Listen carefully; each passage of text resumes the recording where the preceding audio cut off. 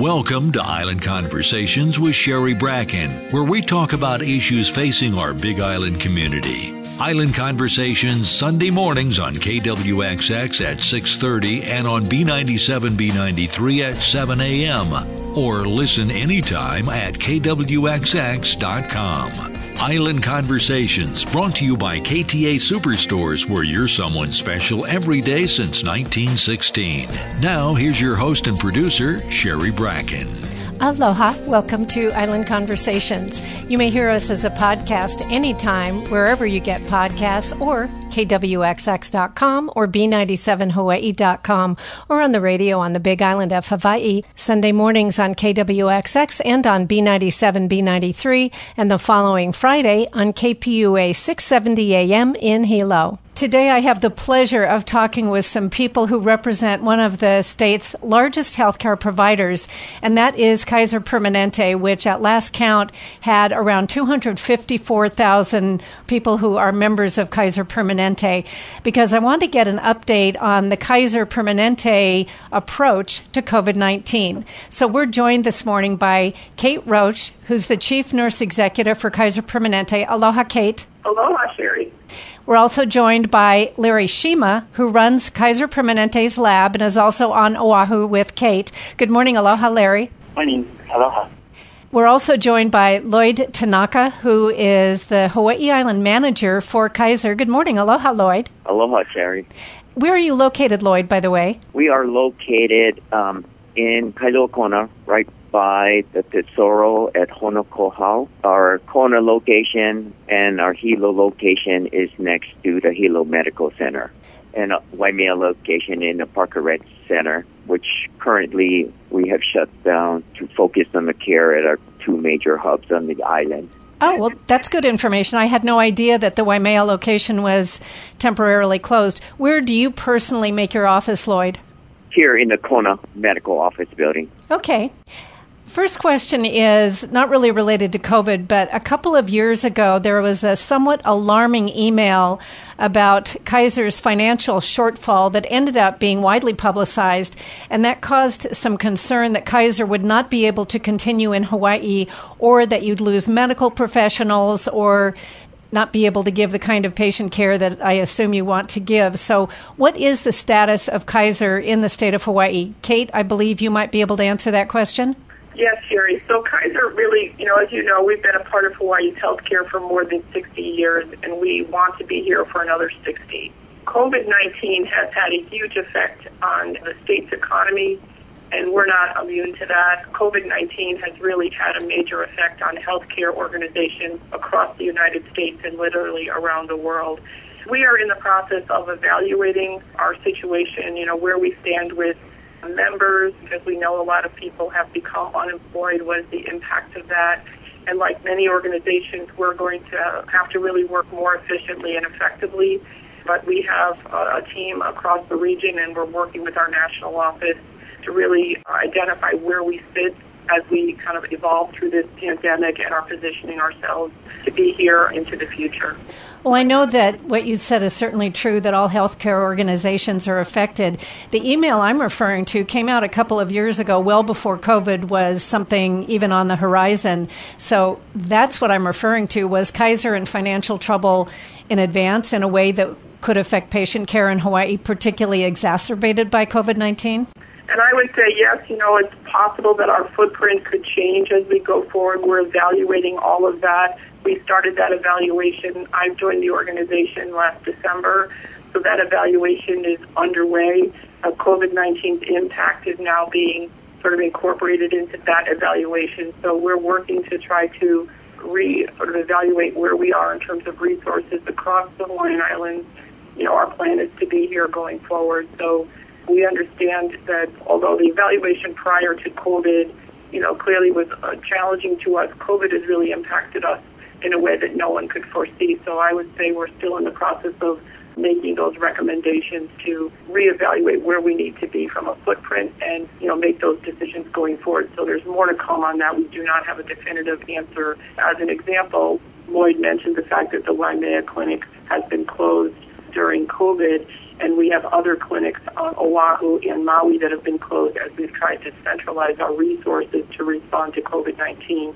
We're in the process of evaluating those satellite clinics and making determinations about what will reopen and when going forward, and that's all part of a larger evaluation. All right. Thank you very much. And what I wanted to talk about this morning really was COVID-19, and I'd like to talk about both testing and about COVID patients who may be Kaiser patients and what you've seen there. So let's start with testing. Kate Roche, you're the Chief Nurse Executive. For Kaiser patients who may be concerned about COVID-19, talk about what Kaiser does relative to testing, because as you know, here on the Big Island, we have a number of community testing sites that anybody can go to, but I am guessing that most Kaiser patients would turn to Kaiser first. So what are the criteria that people need to meet for Kaiser to give a test, or should they be going to the community testing sites? We actually have swabbing stations that people can go and get tested if they feel that they've been at risk. The questions we ask are the questions that I think are being asked literally of patients across the country. Do you have a fever? Have you had a cough, particularly a persistent dry cough? Have you traveled outside the country? Have you been exposed to someone with COVID-19? And if the answer to those questions are yes, those patients can be screened for COVID-19. As you know, some patients are asymptomatic with COVID-19. Some have mild symptoms. We have seen symptoms across the continuum. So for those patients who are not seeing a lot of symptoms or any symptoms, they have the opportunity to come to a swabbing station and to get swabbed. And I can let Larry talk more about the testing component, but the criteria is pretty straightforward and consistent. For those people that come into our facilities, we screen for temperature and we screen for those questions, making sure that our facilities are safe as patients come into the organization. We want to identify those individuals up front as they access both our clinics and our acute care facilities. It's interesting. You mentioned the asymptomatic patients, and that certainly is a concern for everybody now that we've heard that around 40% of the people who've gotten COVID in other places have been asymptomatic. You know, it's hard to completely judge by Hawaii because our case count is pretty low compared to the rest of the country, but interesting. So, Larry, Shima, what kind of a test does Kaiser do? Is it the standard PCR test that we've heard so much about, or what? The short answer to that question is yes, it is for PCR testing. PCR is a type of nucleic acid testing. Nucleic acid testing tests for DNA and or RNA of the COVID virus. There's many different types of nucleic acid testing. So this is a group of tests that is monitored and reported to the Department of Health, and DOH reports that out daily, primarily to the media and to the public. So we have 5 analyzers in the laboratory, manufactured by 3 vendors, and they have different nucleic acid testing technology with them. So the reason why we have 3 different platforms is because we are on allocation and the supply chain is not reliable. One of the vendors shut down. We have 2 other vendors to rely on. So we've been doing the juggling act to support the testing for our members. To date, the state of Hawaii has reported that there have been at least 116,000 tests conducted. How many tests has Kaiser done in its labs? So we've processed over 15,000 tests at the Kaiser laboratory, and we've done 13,000 at the Moana Medical Center. In the beginning, we were sending quite a bit of tests out because we just didn't have the supply or the kits. Since then, we've internalized 100%, so we do all of the testing at the Moana Medical Center. What's your percent positive? So right now, as of this morning, we're running close to 1.4%. Yeah, that's similar to what the state is reporting. Well, yeah, actually 1.4% is very consistent with what the state is reporting overall. So it sounds like Kaiser's percentage of tests is right on. Although lately, as you probably know, with the kind of spikes they've had, particularly on Oahu, the percent of positive that the State Department of Health has talked about has gone up to some days 4%, which is way higher than what we've normally had. But you've said that Kaiser's numbers are part of the State Department of Health report, so you're in there. Yes, we report to them daily. Okay. Most of the test that people are familiar with when you go to these drive-through testings. Somebody, a medical professional, takes a very long swab and sticks it up your nose, and it's kind of uncomfortable. But I discovered that Kaiser allows patients to actually do their own nasal swab, and that is very different from most of what I've heard. How can you be sure the patient is doing the swab correctly? Because clearly nobody wants to actually stick a nasal swab up their nose voluntarily. So how do you know they're getting to where the material is that could be the infectious or the telling RNA or DNA that you've spoken of, Ms. Roche? So the swabs themselves have a line so that the patient knows how far the swab needs to be inserted. We actually offer that because it's the test itself is capable of being done, alone. We do have patients that feel more comfortable doing it themselves than having others do it. We also have patients that are very uncomfortable and will step in and do that. Part of the reason to do self-swabbing is the patient can do it, literally a drive up in their car. There's limited exposure to staff. It conserves our personal protective equipment because we don't have to use as much if individuals are doing their own. And so it's an opportunity for us to conserve on both sides and keep the patient safe and the staff safe by doing that. So that is what we've been offering. And, we do have patients that decline, and then we'll do the swabbing. Interesting. But again, how do you know the patient really sticks the swab up there enough and that you're getting it? Is that what you're doing for all your tests now, that you let the patient do it themselves unless they don't want to? We have some areas where the nurses are doing the swabbing, and some of the equipment does require different types of samples, and so it gets into the science of how the swab has to be obtained. But for the general screening swabs, they can do those swabs themselves. I'll let Lloyd chime in. Most of the symptomatic patients, we have to get the nasopharyngeal swabs, which is the one that goes pretty deep into the nose. And those are for acute cases coming through, say, like the emergency room, where we have options for the asymptomatics or the pre-op kind of patients that we serve. The only other thing I was going to add is each swabbing station has some clear directions for the patient. As Kate had mentioned, there is a mark how far they should be going in, and we have a nurse outside of the member's vehicle window observing them during the swab. So I think that's another way we monitor that the samples are done per the instructions.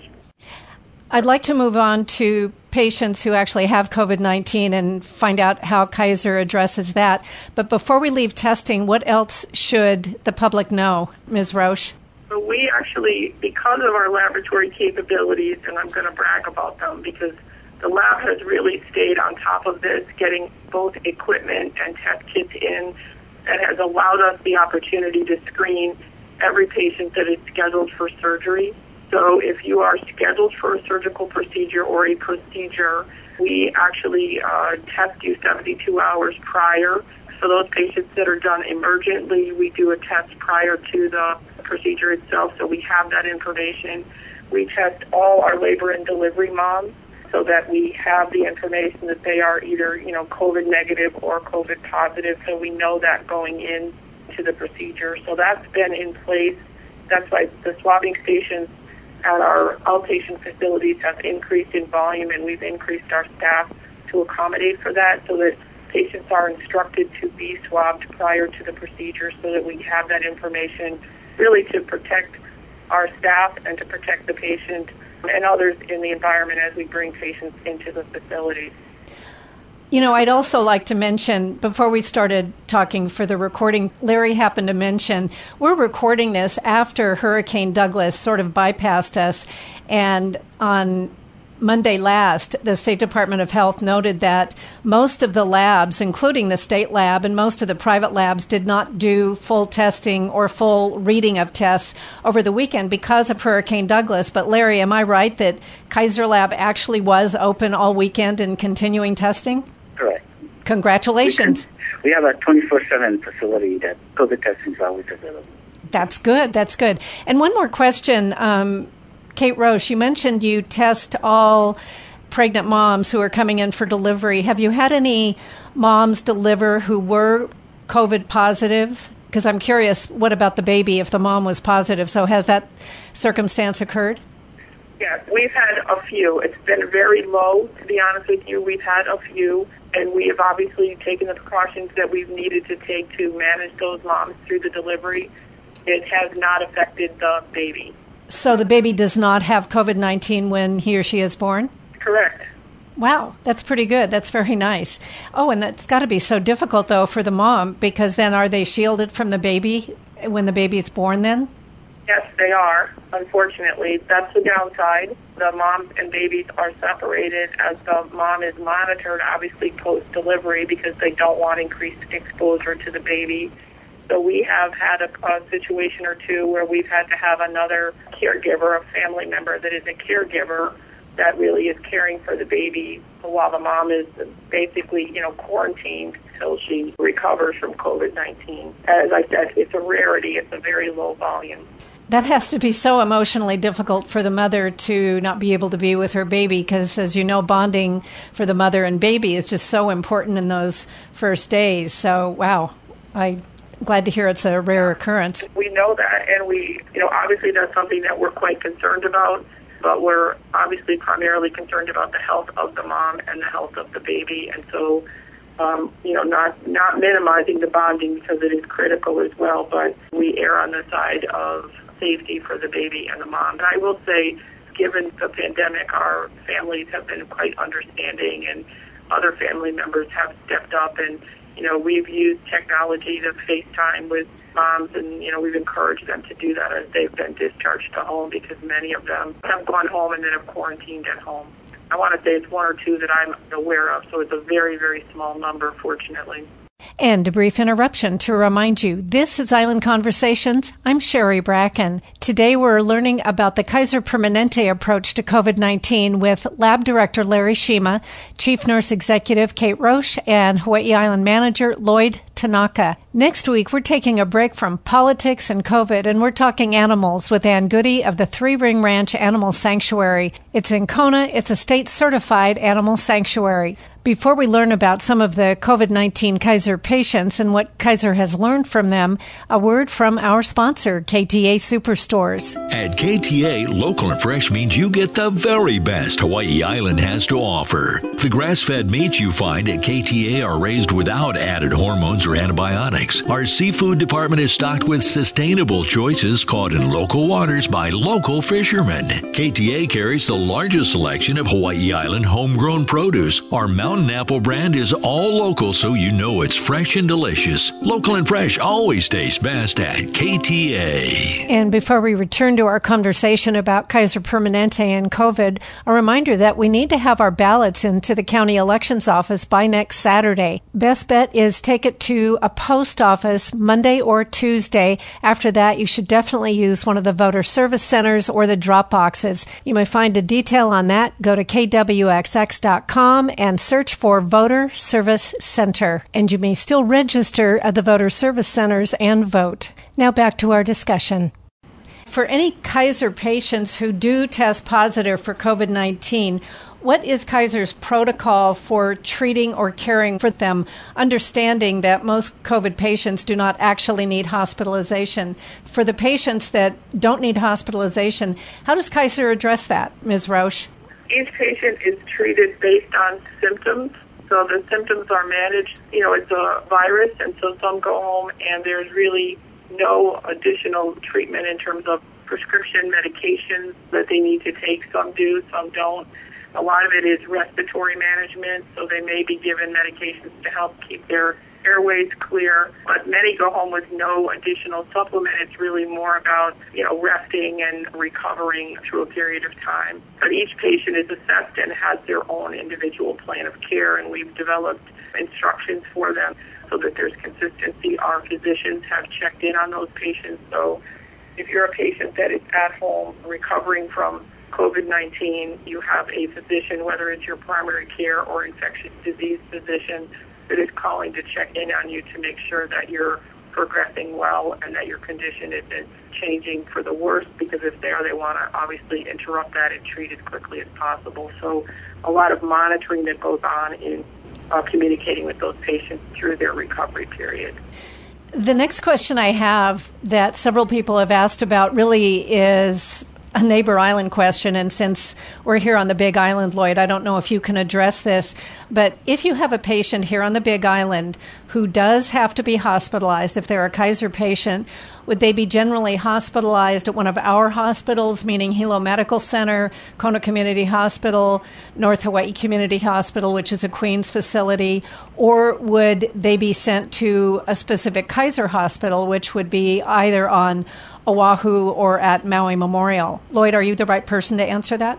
Yes, we are leveraging our community hospitals on the island to deliver the care. With COVID, exposure and movement of patients is a sensitive issue, so we would definitely partner with our community hospital, and our infectious disease department will be in contact with community hospital. So basically what you're saying, if one of us here on the Big Island gets COVID, we would be hospitalized at Hilo Medical Center or North Hawaii Hospital or Kona Community Hospital? Yes, that's correct. And of course, with COVID, all healthcare facilities are partnering in this. So the resources of each area and each hospital will be monitored to determine the care also. Kaiser is then comfortable that all of our 3 island hospitals have appropriate number of intensive care unit beds and they have enough ventilators should that be needed? Yes, that's correct. Well, that's good. By the way, just as an aside, I did speak with flight nurse Lori Cannon from Hawaii Life Flight, and they do transport COVID-positive patients. They have protocols in place as well, just for anybody who might wonder about that if for any reason somebody did have to be transported to Oahu.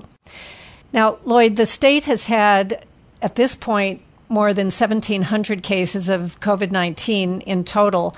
And by the time this airs in 5 days, probably the number will be higher. Can you share how many Kaiser COVID-19 patients there have been? Yes, so for Hawaii Island, for KP members, we've had 12, which is roughly 10% of this total. The total for the Big Island is 117. And overall, like you shared, 1,700 in the state. Kaiser has 257, which is just about 14%, which is running similar to what the Big Island numbers are. Okay, so Kaiser statewide is at 257 patients. Whoa. Just the whole magnitude of COVID-19 is so interesting. And I know you can't talk about specific patients, but I think I recall that the local news TV stations had reported that there was at least one very seriously ill COVID patient at the Kaiser Hospital on Oahu who was like in intensive care for 6 weeks or something. Am I right about that? That is correct. And he recovered? Yes, he did. Did very, very well. Yay. That's got to be pretty tough. I believe that the news report said he lost more than 70 pounds just from lying in bed for so long. So it sounds to me like when people have COVID and then they no longer have COVID, I can't actually say the word recovered because there still is a lot of recovery to do, is there not? There is. I think for those patients who are hospitalized, particularly those for extended period of time, if you think about it, it happens to those who are hospitalized for other reasons as well. But if you're in the intensive care unit and you're not mobile, just the fact that you're immobile, laying in bed, there's a lot of muscle wasting that happens no matter what you do with nutritional support. It's not the same as someone who's up and about and ambulating and taking normal nutrition and even the normal activities of daily living. So post-COVID, for someone that's been in a hospital, particularly in the intensive care unit for an extended period of time, there's a lot of, physical rehabilitation, if you will, and just rebuilding muscle mass and rebuilding your skills around activities of daily living and your competencies around that or confidence around that because you have been in bed for so long. Our muscles degenerate, unfortunately, very, very quickly. And we do bedside range of motion and all of those things, but it does take its toll, obviously. It's obviously a critical illness over a long period of time. We've had a couple of patients like that have been here for a long time in the intensive care unit that have done very well, and they've experienced similar things. We had a patient that went home that was quite elderly and did very, very well and left our ICU, went to our med-surg unit, and was discharged to home. Yay. Those stories are very nice. When you say elderly, I've asked Department of Health about this because they call elderly anybody over 60. Could you narrow down what you mean by elderly, how old this elderly patient was? Yeah, this particular patient was over 80. That's what I consider more in the range of elderly than 60, to be honest. It's all relative. Yeah, when I asked State Department of Health if they could break it down, they said no, because many people I know who are between, let's say, 60 and 80 kind of don't consider themselves in the, quote, elderly category. And so they're not really sure if all these elderly admonitions really apply to them. But I know that everybody I know is actually being pretty careful, wearing masks, doing all that. What else should Kaiser patients know about the Kaiser approach to COVID-19, Ms. Roche? From my perspective, from the clinical care delivery perspective, Hawaii, although, we've obviously seen cases, we have seen low volume compared to some of the hospitals on the mainland. We have the advantage of working in a large system who's had experiences in regions across the country, and our teams have been in contact with them on a regular basis. And so I think we've had the advantage of a national team who's seeing sort of the national picture, and we've been able to learn from some of the things that they've seen in high volume areas and adapt very quickly to those things. So although we've seen very low volume, which we've been very grateful for, we're prepared because we've been in partnership with our national partners, really putting systems in place to support patients if a high volume need is there, and we've planned for that. Again, very grateful that the volume is what it is, but we prepare for, the unexpected, and we're able to exchange conversations between our infectious disease and our emergency operations staff and our laboratory staff and our clinicians. We've been able to adopt protocols from the national perspective quickly in order to continue to respond to this evolving pandemic. I really appreciate that. That sounds positive. And Kate Roche, you mentioned some of the specific instances you've observed as you've had patients. Is there anything else special that you have observed about COVID-19 as you've tested or seen patients that would be helpful or interesting for people to know? What we saw initially across the country is early intubation of patients that came into the hospitals. What we're learning and what we're seeing is that there's more of a wait and see rather than move to intubation quickly, and we've been able to manage some of those patients without having to intubate them by doing aggressive pulmonary care absent intubation. And I think that's something that has evolved across the country, and certainly we've adapted that. As I said, we've had very low volume of those patients, but we've done a lot of things with partnering with our respiratory therapists and our infectious disease and our pulmonologists, adapting protocols that have been developed from high volume experiences on the mainland, which has been really helpful for us. But I think that's the change that we're seeing is intensive care patients, we're not rushing to intubate as quickly as I think we did as the pandemic began. And I think the fact that we've had so much ability to test early, screening, et cetera, has put us in a good position to know if our patients are at risk as they come in. It's been an opportunity for us to really help protect our patients, our community, our staff better than if we didn't have those capabilities. Kate, I've heard that if people do have to be intubated, sometimes they aren't easily able to get off that. Am I right about that? So it's really good if you can do what you can to keep them from that particular stage of treatment? That's correct. I want to be clear that if a patient's requiring intubation, we're going to intubate the patient. But I think what we saw early on was more quickly focusing on intubation, and now I think as the country has learned about COVID and has seen it evolve, we're really working with our respiratory partners and our physicians and nurses to make sure that if we can aggressively manage those patients and maintain a stable pulmonary state and we can avoid intubation, you're right. Once you intubate somebody, there's other risks that are involved, so you would like to not have to do that. So we have found that we've successfully been able to not have to intubate, and they've been managed really successfully and have done well. That's great. Is there anything else that any of you would like to add before we say aloha? Lloyd, Tanaka? As Kate had shared, we have the fortunate national enterprise to learn from. For us here at the Kona Clinic, primary care leadership, early on with COVID, we were meeting daily, developing processes that can best be efficient, safe for our staff and our members. And one of the area is our virtual care. We really have a robust virtual care offering, which still provides good, effective care for our members and safety for our staff. So I think that's one of the things that we are very proud of, is developing that robust virtual care. And the last thing I wanted to say to our Big Island community is really to thanking each and every one for their action, to flatten the curve.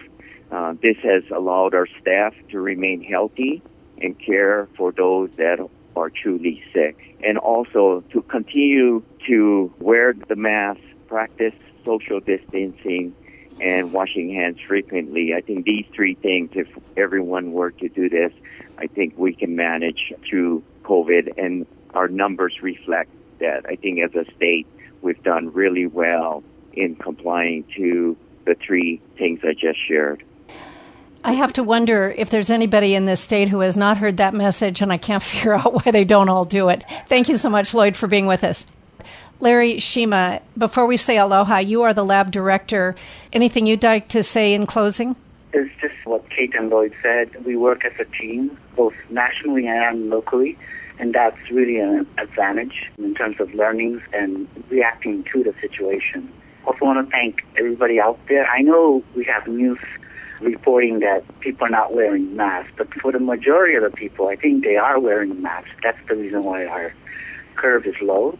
We thank all of you for doing that, because, we have limited testing capabilities, and we want to make sure that we apply the testing to the people that really need it. So I want to thank the public for listening to the Department of Health. Thank you. Thank you so much, Larry, Shima. And Kate Roche, Chief Nurse Executive. Before we say aloha, anything you'd like to add?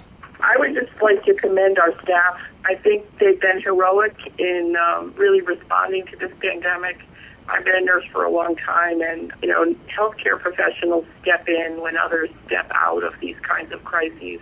We've watched our staff really step in. They've been incredibly resilient. As changes have happened, they've responded very, very quickly to those changes and have adapted protocols moving forward, which has been really positive.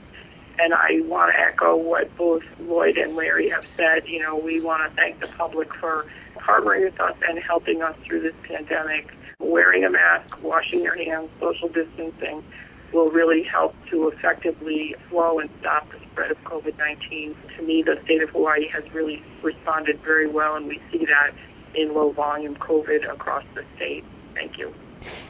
Kate Roche, Chief Nurse Executive, Larry Shima, Laboratory Director, and Lloyd Tanaka, who is the Hawaii Island Manager for Kaiser. Thank you so much for your time. Aloha. Aloha. Aloha. And thank you for being with us for Island Conversations. I'm Sherry Bracken. Until next time, please, let's all live and drive with aloha. Ahui ho. Thank you for listening to Island Conversations with Sherry Bracken, available anytime at kwxx.com. We welcome your feedback and suggestions at info@kwxx.com. Join us next week for another Island Conversations with Sherry Bracken, brought to you by KTA Superstores, where you're someone special every day since 1916.